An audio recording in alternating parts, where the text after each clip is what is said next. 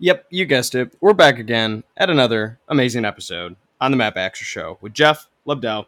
Jeff is probably one of the most influential restaurant owners in the state of Michigan, owning nearly 20 restaurants all across the greater Grand Rapids area and Traverse City area as well. You name it, places like Beltline Bar and Grill, places like the Omelet Shop, and so many other amazing ones. He's served so many thousands and hundreds of thousands and millions of meals across the greater West Michigan area and Traverse City area. He's hired thousands of people. He's a leader. He's humble. He's down to earth, and he's just an amazing and fantastic person. I really enjoyed chatting with Jeff because also came at a pretty timely conversation when the state of Michigan was talking about opening up restaurants and hearing his perspective on that. And he's just the man. So Jeff, thank you so much for being a guest on the show. Thank you for the leader that you are, and keep doing you. Thank you, Jeff. Well, Jeff, thanks for being a guest on this podcast. Thanks for having me on, Matt. So I think we were originally connected by good old Grant Cheney way back in the day. I think it was like 2 years ago, maybe 3 years ago that he connected us. Yeah. Something like that. So he's a phenomenal guy. I got to give him a little love because he'd give me a lot of crap if I released this and didn't. So we'll make sure to cover that. But yeah. So we connected. I know a little bit about your story. Obviously, you're doing some moving and shaking in the restaurant industry and have been in that industry for quite some time. But if you're willing, I'd love just to hear your story, your background, and get the listeners a little update on that. Sure. Grant, he's a great guy. I played men's league hockey with him and a crew have been together for 15, 20 years. And I didn't play this winter at all. I had a neck injury, so it kept me out. And then the COVID and all that. So I guess it worked out for the better. But yeah. Take a break. Yeah.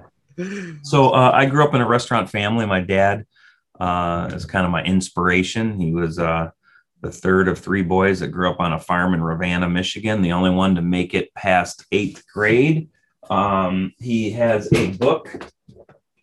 I'll give him a plug about his life story called Climb from the Cellar. Oh, love that. Who's the one of only three boys to make it past 8th grade and went on. His first job out of Michigan State was managing Warwick Hills Country Club in Grand Blanc, and then eventually got into the fast food business. And he and my middle brother have a company together, and they have over 100 fast food restaurants, Yum brand restaurants, Taco Bell, Pizza Hut. So to some degree, I followed in his footsteps and went to Michigan State as well. Studied restaurant management. Did you eat a lot of fast food growing up? Oh, yeah. Hard not to. Kentucky Fried Chicken was our hometown staple. We were friends with the people that own the McDonald's franchise and the Burger King franchise. So, so my first job was at a Kentucky Fried Chicken when I was 13, some 30 years ago. So I'll date myself here, but 40 years ago. That's really a long time. No. I got the recipe hasn't changed much, so you're still current. Cut my teeth there a little bit in middle school, but didn't really like working for someone who liked work for my dad. I was probably the cocky owner's son, so went and worked at a local hotel and conference center for Kirk Bergsma and his pop Ralph at the Waterfront Inn, and was a busboy there, and kind of really liked it. I was employee of the month and decided I was going to go to Michigan State and study restaurant management. So what was your first taste that, you went from, okay, you grew up in it, it's kind of what you knew with your dad. What was your first taste to say, like, I actually like this. This is something I enjoy. I'm at least going to pursue my career in that. What was that first taste for that? It probably wasn't my first check, because I think minimum wage at that time was $1.75. And I think you could pay minors $1.25 an hour. So actually, I probably thought it was a lot of money. But yeah, exactly. But I think working at that Waterfront Inn was a good experience. I wasn't really working for a family. I was working on my own, and I liked that experience. And when I got employee of the month, I think it gave me some self-esteem that, maybe there's something I could do for a living. And like I said, I went to state and had some good internships along the way. I was hired by a full service restaurant company out of Cleveland, Ohio, and was there in Indianapolis and Auburn Hills, about 5 years of experience doing that. And eventually my dad co-signed on a loan for me to start the Bagel Beanery with a drive-through on it at Michigan and College in Grand Rapids. And I'm certain it was the first drive-through bagel bakery and coffee shop in Michigan. It might have been in 1995, the first drive-through coffee shop in Michigan. I haven't had anyone tell me otherwise. Opened up 3 more restaurants in the bagel business. And there seemed to be a lot of sandwich and bagel and coffee shops coming along. And I was kind of taking a pause, wondering what to do next. And then a restaurant consultant that I worked with also worked with a place in Grand Rapids called the Beltline Bar, which is a big, busy Tex-Mex place, and said he was looking to sell the business to someone that could keep all the staff, keep the recipes the same, the traditions going. And so that happened in 2001. It seems like just yesterday. And from there, I guess my doorbell kept ringing with fellow restaurateurs that were retiring, wanting to get out of the business or diversify, and saying, "Hey, I heard you helped Jerry retire. I'm interested." Little did you know, you buy one, you help one person retire. Now you're helping the whole community retire. Yeah. So I became the exit strategy for fellow restaurateurs in West Michigan and Traverse City. And this time last year, we had grown to 20 restaurants, 12 brands, and about 650 employees. So the bagel beanery I want to touch back on. So that was you didn't buy that. That started from the ground up, right? Yep. So you're the first one in Michigan, maybe in the country, or at least, early adopter. What was the pitch to say, all of a sudden I see, obviously it's a no-brainer today, but at the time it wasn't. And so what was the inspiration behind that? Well, there was maybe 2 bagel shops in town and 2 coffee shops. And I had a friend in Kalamazoo that had a bagel shop. And I said, well, it'd be kind of cool to put a drive-through on, because I had some of that fast food experience growing up. And there was this abandoned gas station at Michigan in college. And my friend Camille from Martha's Vineyards actually scooped it up right before me and agreed to lease it to me for 30 years. I'm 25 years in. And so I figured out how to saw off the corner of the building and put a really tight drive-through through there. And the building has a clock on it. I was going to call it Bagel Time, and then change the name to Bagel Beanery to signify both bagels and coffee, after an R&D trip to California, where I saw a big line of people going into this place called Starbucks. And then they get out of line and go into a place called Noah's Bagel. I'm like, God, it'd be great if you could just put them both under one roof.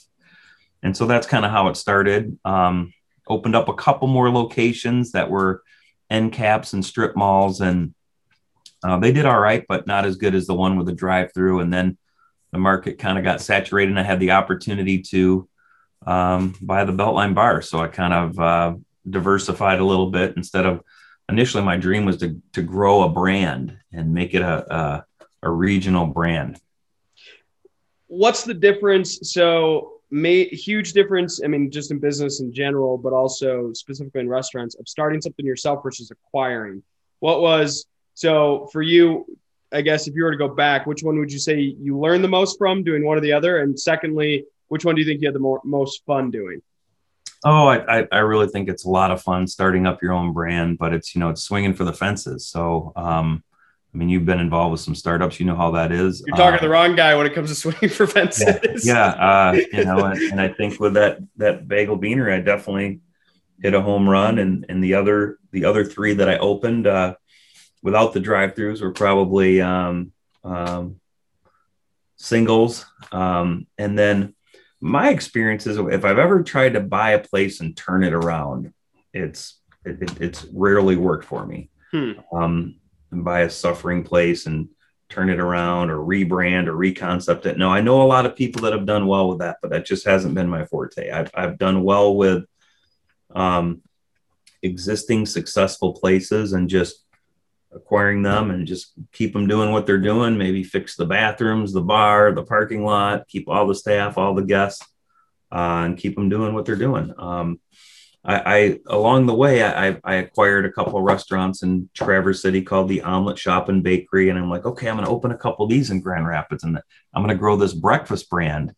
And opened 2 in Grand Rapids. They did okay, but they were a really big investment. There's a lot of startup cost, and kind of stalled out there with the 4 locations. One of them's lease is up at Breton Village Mall now, and that's not going to renew it. So went from 4 omelet shops, 2 in Traverse City and 2 in Grand Rapids, just a 3, 1 in Grand Rapids on Michigan Street and 2 in Traverse City.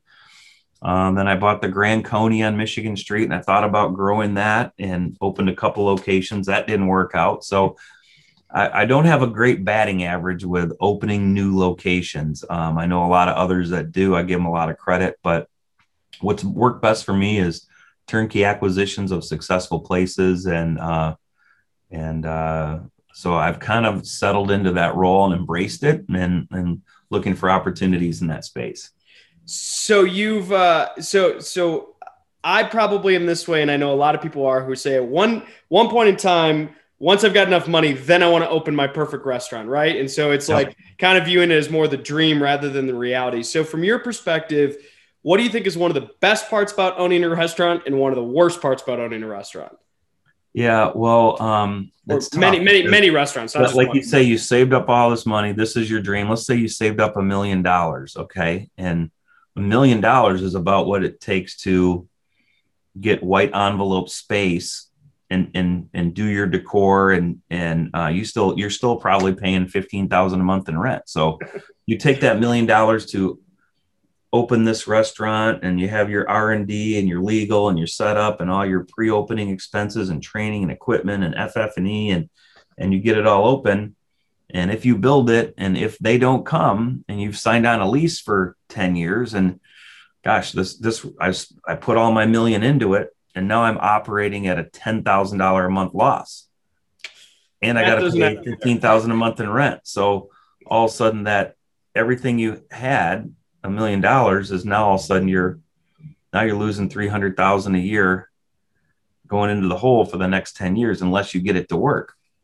Now, on the other hand, if you hit a home run and the business is cranking, doing $3 million a year, you don't have any licensing fees or royalties, it's your own startup, and you're putting 15% to the bottom line, then you're making $400,000 a year from your initial $1 million investment. So it's, like I said, swinging for the fences, and I encourage, especially people that are thinking about this business, to go out and work in the business for at least a year. Work for somebody else, work all your way through the kitchen, work in the dining room, run a restaurant. Who knows? Maybe the restaurant you work at is a successful restaurant, and that guy's going to want, or gal's going to want to retire and sell it to an existing employee instead of knocking on Jeff Lobdell's door, and you can buy an existing one instead of having to start up your own. That's amazing.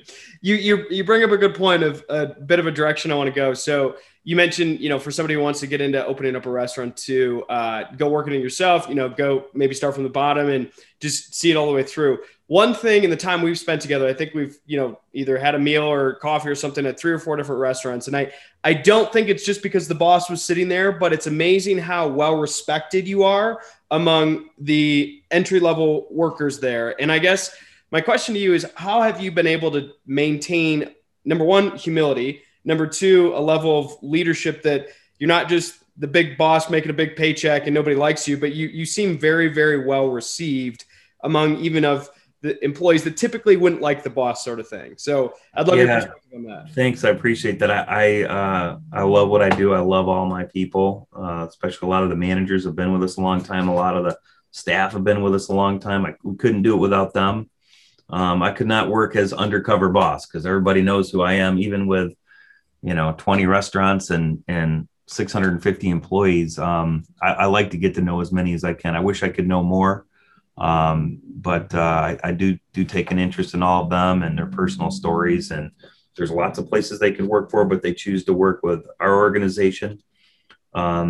Many times, as much as I'd like to take credit, it's the environment they're in. That particular restaurant that they get up every morning or afternoon and go into work to, they like the people they're working with. They like the guests. They love what they do. They love to serve the community and make people happy. And they're almost kind of their own entrepreneurs. They work for tips at the bar or in the dining rooms. They do very well financially. If they're working in the kitchen, they're working hard, and they love the craft of making that great food.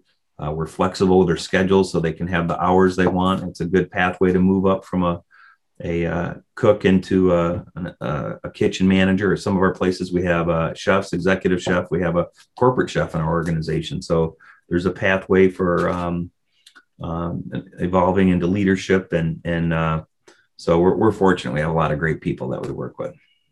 So, out of all the restaurants, what's your favorite, not one you don't own in West Michigan? I know it's a tough one. Maybe favorite two. I'll give you two.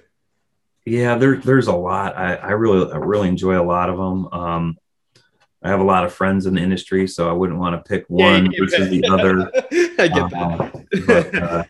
No, totally. I like that. I mean, I'm a big fan of Essence Group and Gilmore Group, and all the Vitalis and their relatives and all their places. There's Danver Hill has a cottage bar. Love Sanchez. There's so many new restaurants that have come to town. And I could go on and on. I know I'm forgetting tons of people, but yeah, we're lucky that Grand Rapids has so many great restaurants. And I always encourage people to go out and support local restaurants, whether it's one that's part of Restaurant Partners Management and For Great Food, or if it's some of the other great people that have helped contribute to this community over the years. There's a lot of good ones out there. I think I told you this. I just bought a place and I'm moving downtown Grand Rapids, actually. So I'm pretty excited to be right near a lot of good food. So yeah. We may have to re-up that gym membership at MVP and get back to working out together. So let's talk a little bit about the greater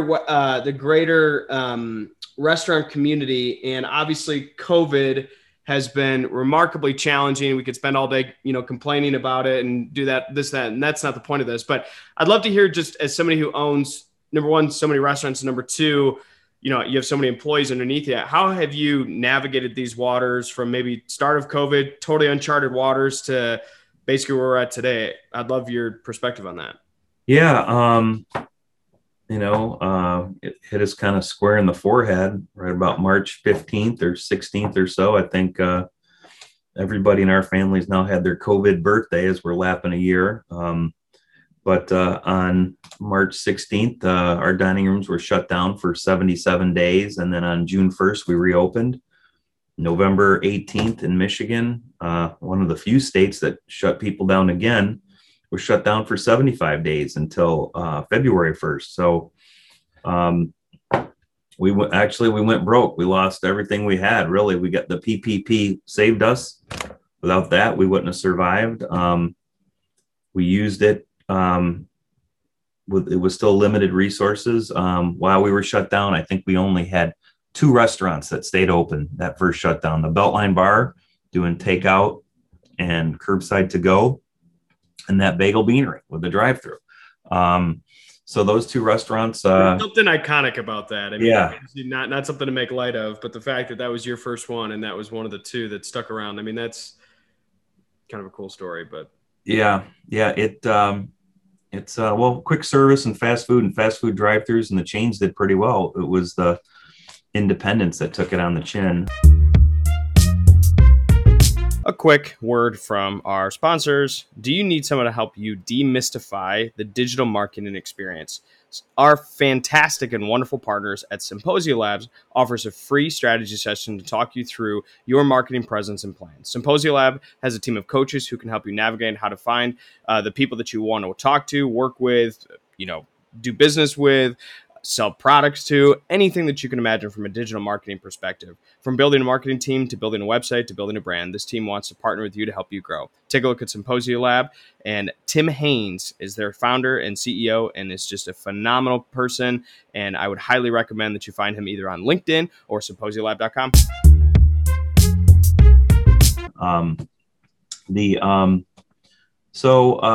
We got this PPP money and we took care of our people because we didn't want to lose them. We guaranteed bonuses. We took care of their portions. Everybody was furloughed. I never had to furlough anybody before in my life, and furloughed 620 people out of 650, and took care of their portion of the insurance plans, guaranteed some bonuses. We kind of set up a company store, and we had some amazing contributions from employees that were doing all right. Some of our employee alumni, guest, family members, community members came in, pitched in.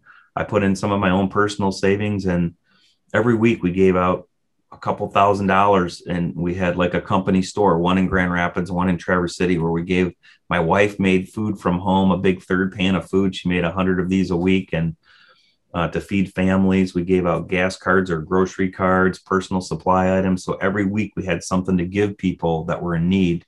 Many of these people, most of them had never been on unemployment before. A lot of them waited 2 months. Some were still waiting for it. Some were ineligible. But we did what we could to help people. I think they were grateful for that. We got a lot of positive support. We were on TV a bunch talking about it. And I think that helped spur some more contributions to help our staff.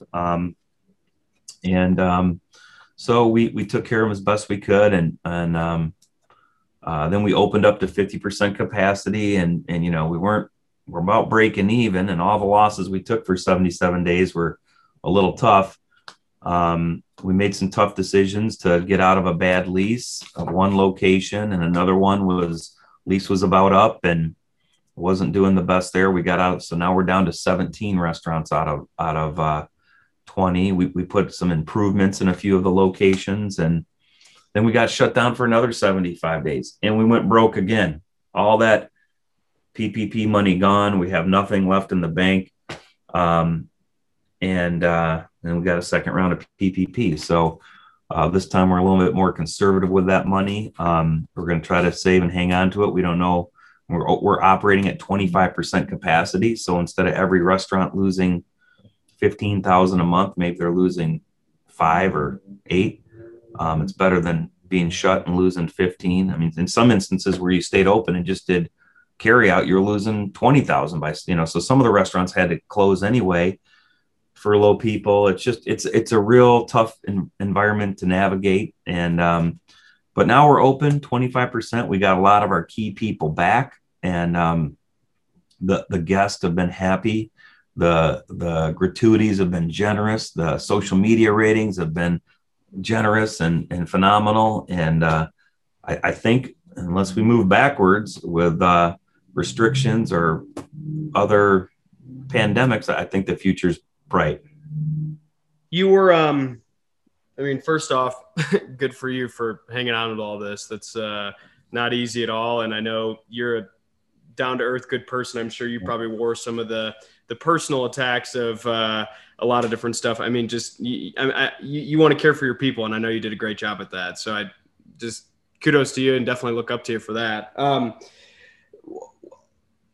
We were talking a little bit before the call about just kind of some of the misunderstandings or misrepresentations or confusion of reopening back to 25%. And you and I could, there's just there's not a lot of productive thought to be talked about governors or how to handle things differently or any of that, but it is today, and we're at where we're at today. But dive in a little bit about just kind of the public's opinion of restaurants and reopening back up, and that approach. I'd love to hear your thoughts on that. Yeah, I appreciate that. So, I think restaurants and all of this have been vilified in the fact that, they were some of the first places shut down. Oddly enough, restaurants stayed open when salons and gyms, or restaurants were the first to open when salons and gyms stayed closed. But then in the second go around, all those places stayed open and restaurants were shut down. So I think it falsely gave people a perception that I don't know if I should go to restaurants. They're dangerous. And I can say with full confidence that I think restaurants are some of the cleanest, safest places in the community. Our managers are certified. Our staff are trained. We've tripled down on sanitation and already clean places. Everybody's screened before they come into work. We have contact tracing available. Everything's 6 feet apart. Everybody's wearing masks in the restaurant at all times. Guests are asked to wear masks until they get to the table. And we're just trying to keep things clean and safe. And we're really trying to get the battle of consumer confidence back where it was, because what the government and at the federal and state level and the media have kind of alluded that it's not really safe, whether it's indirectly or directly. And, I've probably had a dozen media appearances just saying how safe and clean it is. And that, I challenge anybody to show me family restaurants that have had COVID outbreaks. Nobody can do that. I mean, the outbreaks are coming in private parties or in offices where they're not wearing masks or working safely. I have a cousin that's an ER doc, and she says a lot of people are, they're as careful as can be. They didn't go anywhere for the holidays. All they do is go to the grocery store once a week. So where do you think they got it? And the grocery stores, were not criticized or penalized like restaurants are. And I think a lot of those places are, being restaurants are very critical, not only for the work, but the service they provide the communities. And so that's a big thing. It's just letting people know that restaurants are safe. Go out and enjoy yourself. Make sure you're with people that don't have any symptoms, that have been vaccinated, that have already had it, so they have immunity. But go out and enjoy yourself. I mean, the restaurants are the heartbeat of the community. And without restaurants, cities, even rural places don't have that sense of community and sense of place that's really important. And so we need people to get back and support restaurants wholeheartedly. Yeah, I love that. Let's take a 10,000 step back. So COVID is certainly a season, and whatever the outcome is going to be in the next year, 2 years, 10 years, whatever, we're going to get through it. So for you, you're obviously continuously committed to your current team, current restaurants, current employees, but what about like, as you continue going on, obviously you mentioned earlier, there's potentially, you take a look at other restaurants if somebody's looking to get out, the retirement plan, right? Is that what you are? So, Yeah. but what, taking a step back to say like, what ultimately in the next 10, 20, 30, however long you're still in this, what do you ultimately, what's the hope, accomplishment? What keeps you going in this? Well, I haven't yet developed an exit strategy. I'm 55 years old, and I have 20, 18, and 5 and 7-year-old boys. So I'm going to be doing this for another 15, 20, 25 years. I love what I do. I get excited about it every day. I think the industry will change a little bit. I think it already has changed a lot more touch-free ordering, a lot more online ordering. In fact, we adapted during the when we were at 50% capacity, we brought in mechanisms so you can order online, put widgets on our website and on our Facebook page for people to order. So the second go around, when the dining rooms were shut down, I think 11 of our 20 restaurants actually operated with carryout versus the first go around, only 2 of them did. Now, I don't know if any of them turned a profit, but they at least kept some people employed, served the community. And we did the math, and they lost less money every month by staying open and doing carry out than they would have been by closed. And that formula wasn't the same the first go around. It was clear that it was made no sense to keep them open and do carry out. A lot of, particularly breakfast restaurants, they do carry out as a courtesy. It's not a big driving model like a sports bar and pizza place. Sure. I think there'll be more order by app, order by phone. There's talk of down the road, $15 minimum wage. Most of my cooks are near that. I wouldn't say at that. There are several that are over that in the back of the house. I think the market should demand that, especially in rural states and rural areas I don't even think people are paying $7 an hour, but I mean, it's got to be even across the country. I don't think anybody starts less than 10 anywhere. Ours are in the upper mid teens. But if they get rid of the tip credit, what's important to know that the tip credit, so servers make $3.67 an hour plus tips. Even though our minimum wage, I think, is $9.45. In the event of a snowstorm, in the event of road construction, in the event something happens, when that server gets their check every week or 2 weeks, they will never make less than minimum wage. The restaurant is given a credit so that if the tips they earn or claim are less than $9.45, the restaurant pays the difference. So what the recent proposal was at the federal level is to bring everybody up to $15 an hour, including servers who, instead of having them go from 367 to 450 or 5 plus tips, they would take them right up to 15 an hour plus tips. But the restaurant, I mean, they cannot afford to pay all the servers and bartenders and the tipped employees that wage. And those people are some of the highest paid people in the business. They're making $25, $35, $40 an hour in tips. A lot of them are single working parents. Their family depends on that. And so if they got rid of the tip credit for the restaurant, the unintended consequence, or maybe even intended consequence, it would eliminate those server jobs. So we'd have to go to tablets on the tables, like in the airports or runners, and it would just eliminate those jobs. So I hope that doesn't happen. But, restaurateurs like myself are worried about the future, and something like that could happen. Yeah. And I don't know if I ever told you this. I actually I studied econ in college, and I wrote my thesis on why I think we should actually remove the minimum wage, because market competition would actually drive it up. And I think we could get people paid more. And so we could riff on that for a long time, but I totally agree. Yeah. I mean, there's obviously, I don't think anybody has the wrong intended heart to say, let's get people paid more money, but differently than that, some of that, like a server, most of that money's not coming directly from the restaurant, it's coming from the person tipping them. Right. And that obviously naturally is going to go away if you guys are required to pay them 3, 4, 5 times as much plus tips. And it's just, that's where some of the ivory tower impracticality is not as well thought through versus what it actually pans out to be. So I'm with you. Yeah. It's, I think if anything, it would throw a wedge between, we have like right now, the industry good name plug, by the way, good name plug. Appreciate that. Yeah.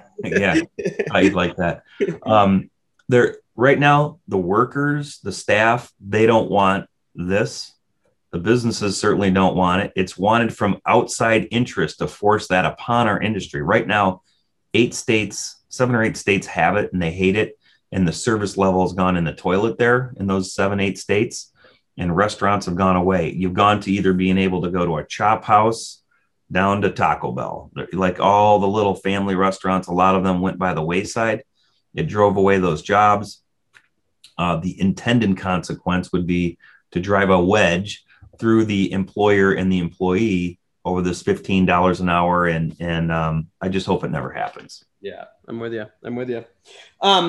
So if you were to, now, I don't know if you're thinking about this now, so obviously don't need to offer any trade secrets, but if you were to start one new concept now, even if it was a dream and, just something that you would love to, or maybe you never are going to do, but always wanted to, what would be one restaurant concept you would love to consider? Oh gosh, I don't know. I think there's plenty of good ones out there that I could just bring into the fold rather than try to start something up new. Don't work that hard. I know a hot concept right now that if I was going to do a startup, I would consider is the ghost kitchen concept. So, we had talked within our organization about doing something like that. Maybe. And for those that haven't heard of a ghost kitchen, it's like you go online and it shows this like food court with all these cool places, and there's pictures, and this looks like this really cool place, and you're like, I want to go there. Well, it's delivery only. Okay, well, it's a cool place, but I don't know why there's all these people there, and it's just this cool branding online, and then you order, and then somebody delivers you. You can get your Beltline Bar's famous wet burrito. You can get your Omelet Shop's omelet. You can get your Pete's Tavern's burger, Boone's Primetime burger. You can get your whitefish from Apache Trail Grill, all under this cool space. And what it really is, it's like in a warehouse with delivery trucks that just send it out to you. So there is some growth in that, particularly in the big cities. I think it's probably already here in Grand Rapids if it's not already. We'd looked at it, but I still think deep down, as much as more people are learning to order by phone, order by app, have it delivered, I think there's that human interaction experience that people are longing for. They want to go out and see that happy, cool neighborhood restaurant in the middle of the holidays with the snowflakes falling down, or be on that lakeside property, soaking up some sun, watching, Matt and Grant out there on the sailboat while you're having a cocktail, and just enjoy the experience. The experience of restaurants, I think, is really, really it's deep in people's soul. They want to get back to that. No, I completely agree. And I think, I felt this way. I mean, in my world, a little bit, we interact more with like the difference of office space versus co-working space. So when COVID first broke out, everybody loved being home, loved being home, loved being home. And then they quickly hated being home.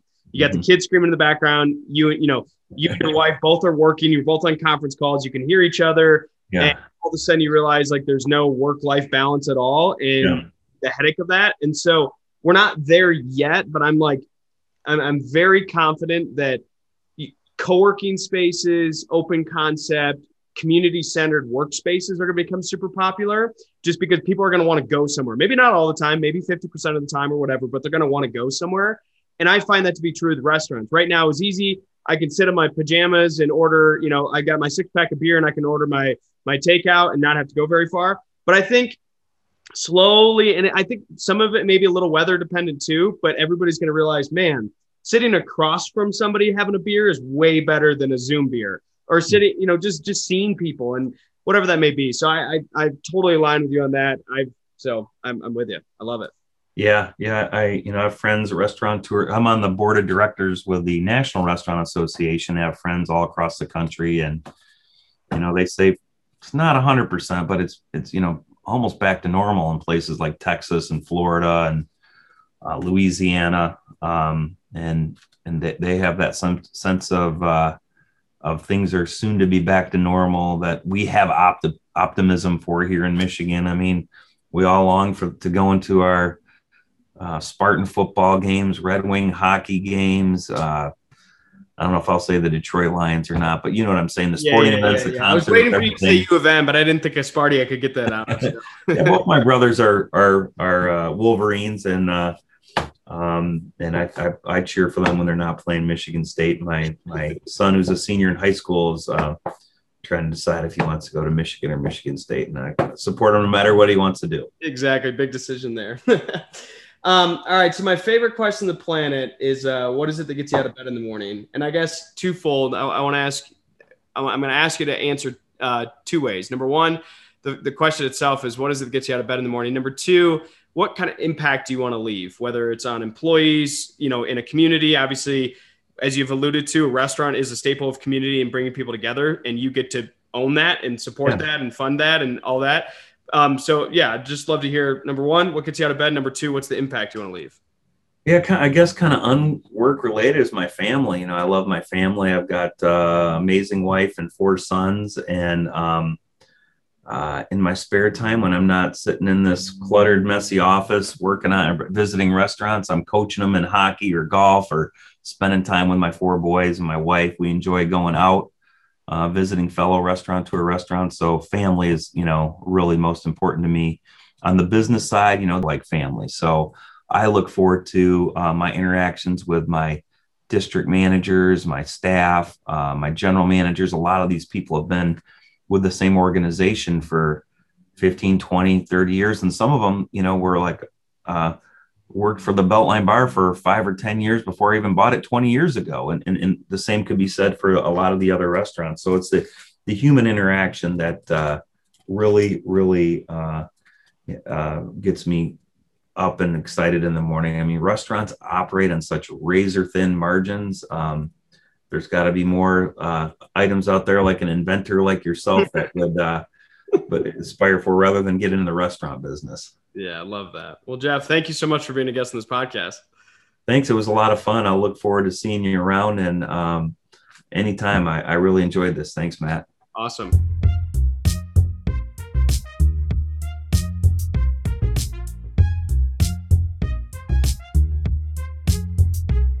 You just listened to an amazing episode on the Matt Baxter Show. It had nothing to do with me. It has everything to do with the guests that I have and the stories that we get to tell and the smack talking we get to have. So if you enjoyed this episode or any of the other episodes that you've listened to, feel free to subscribe on Apple Music, Spotify, or anywhere else you get your podcast. Check us out at themattbaxtershow.com. You can also follow me on Instagram at Matt C. Baxter, Twitter, or Facebook as well too. I'd love to hear from you, whether it's through an email on the website or whether it's through any of the social platforms. I do my best to get back to people as soon as I can. But thank you again for listening. I hope you enjoy. Feel free to send feedback in any way, and don't be afraid to share the Matt Baxter Show. We're very excited to have you as a listener and hope you continue to listen as well. Thanks a ton. Bye-bye.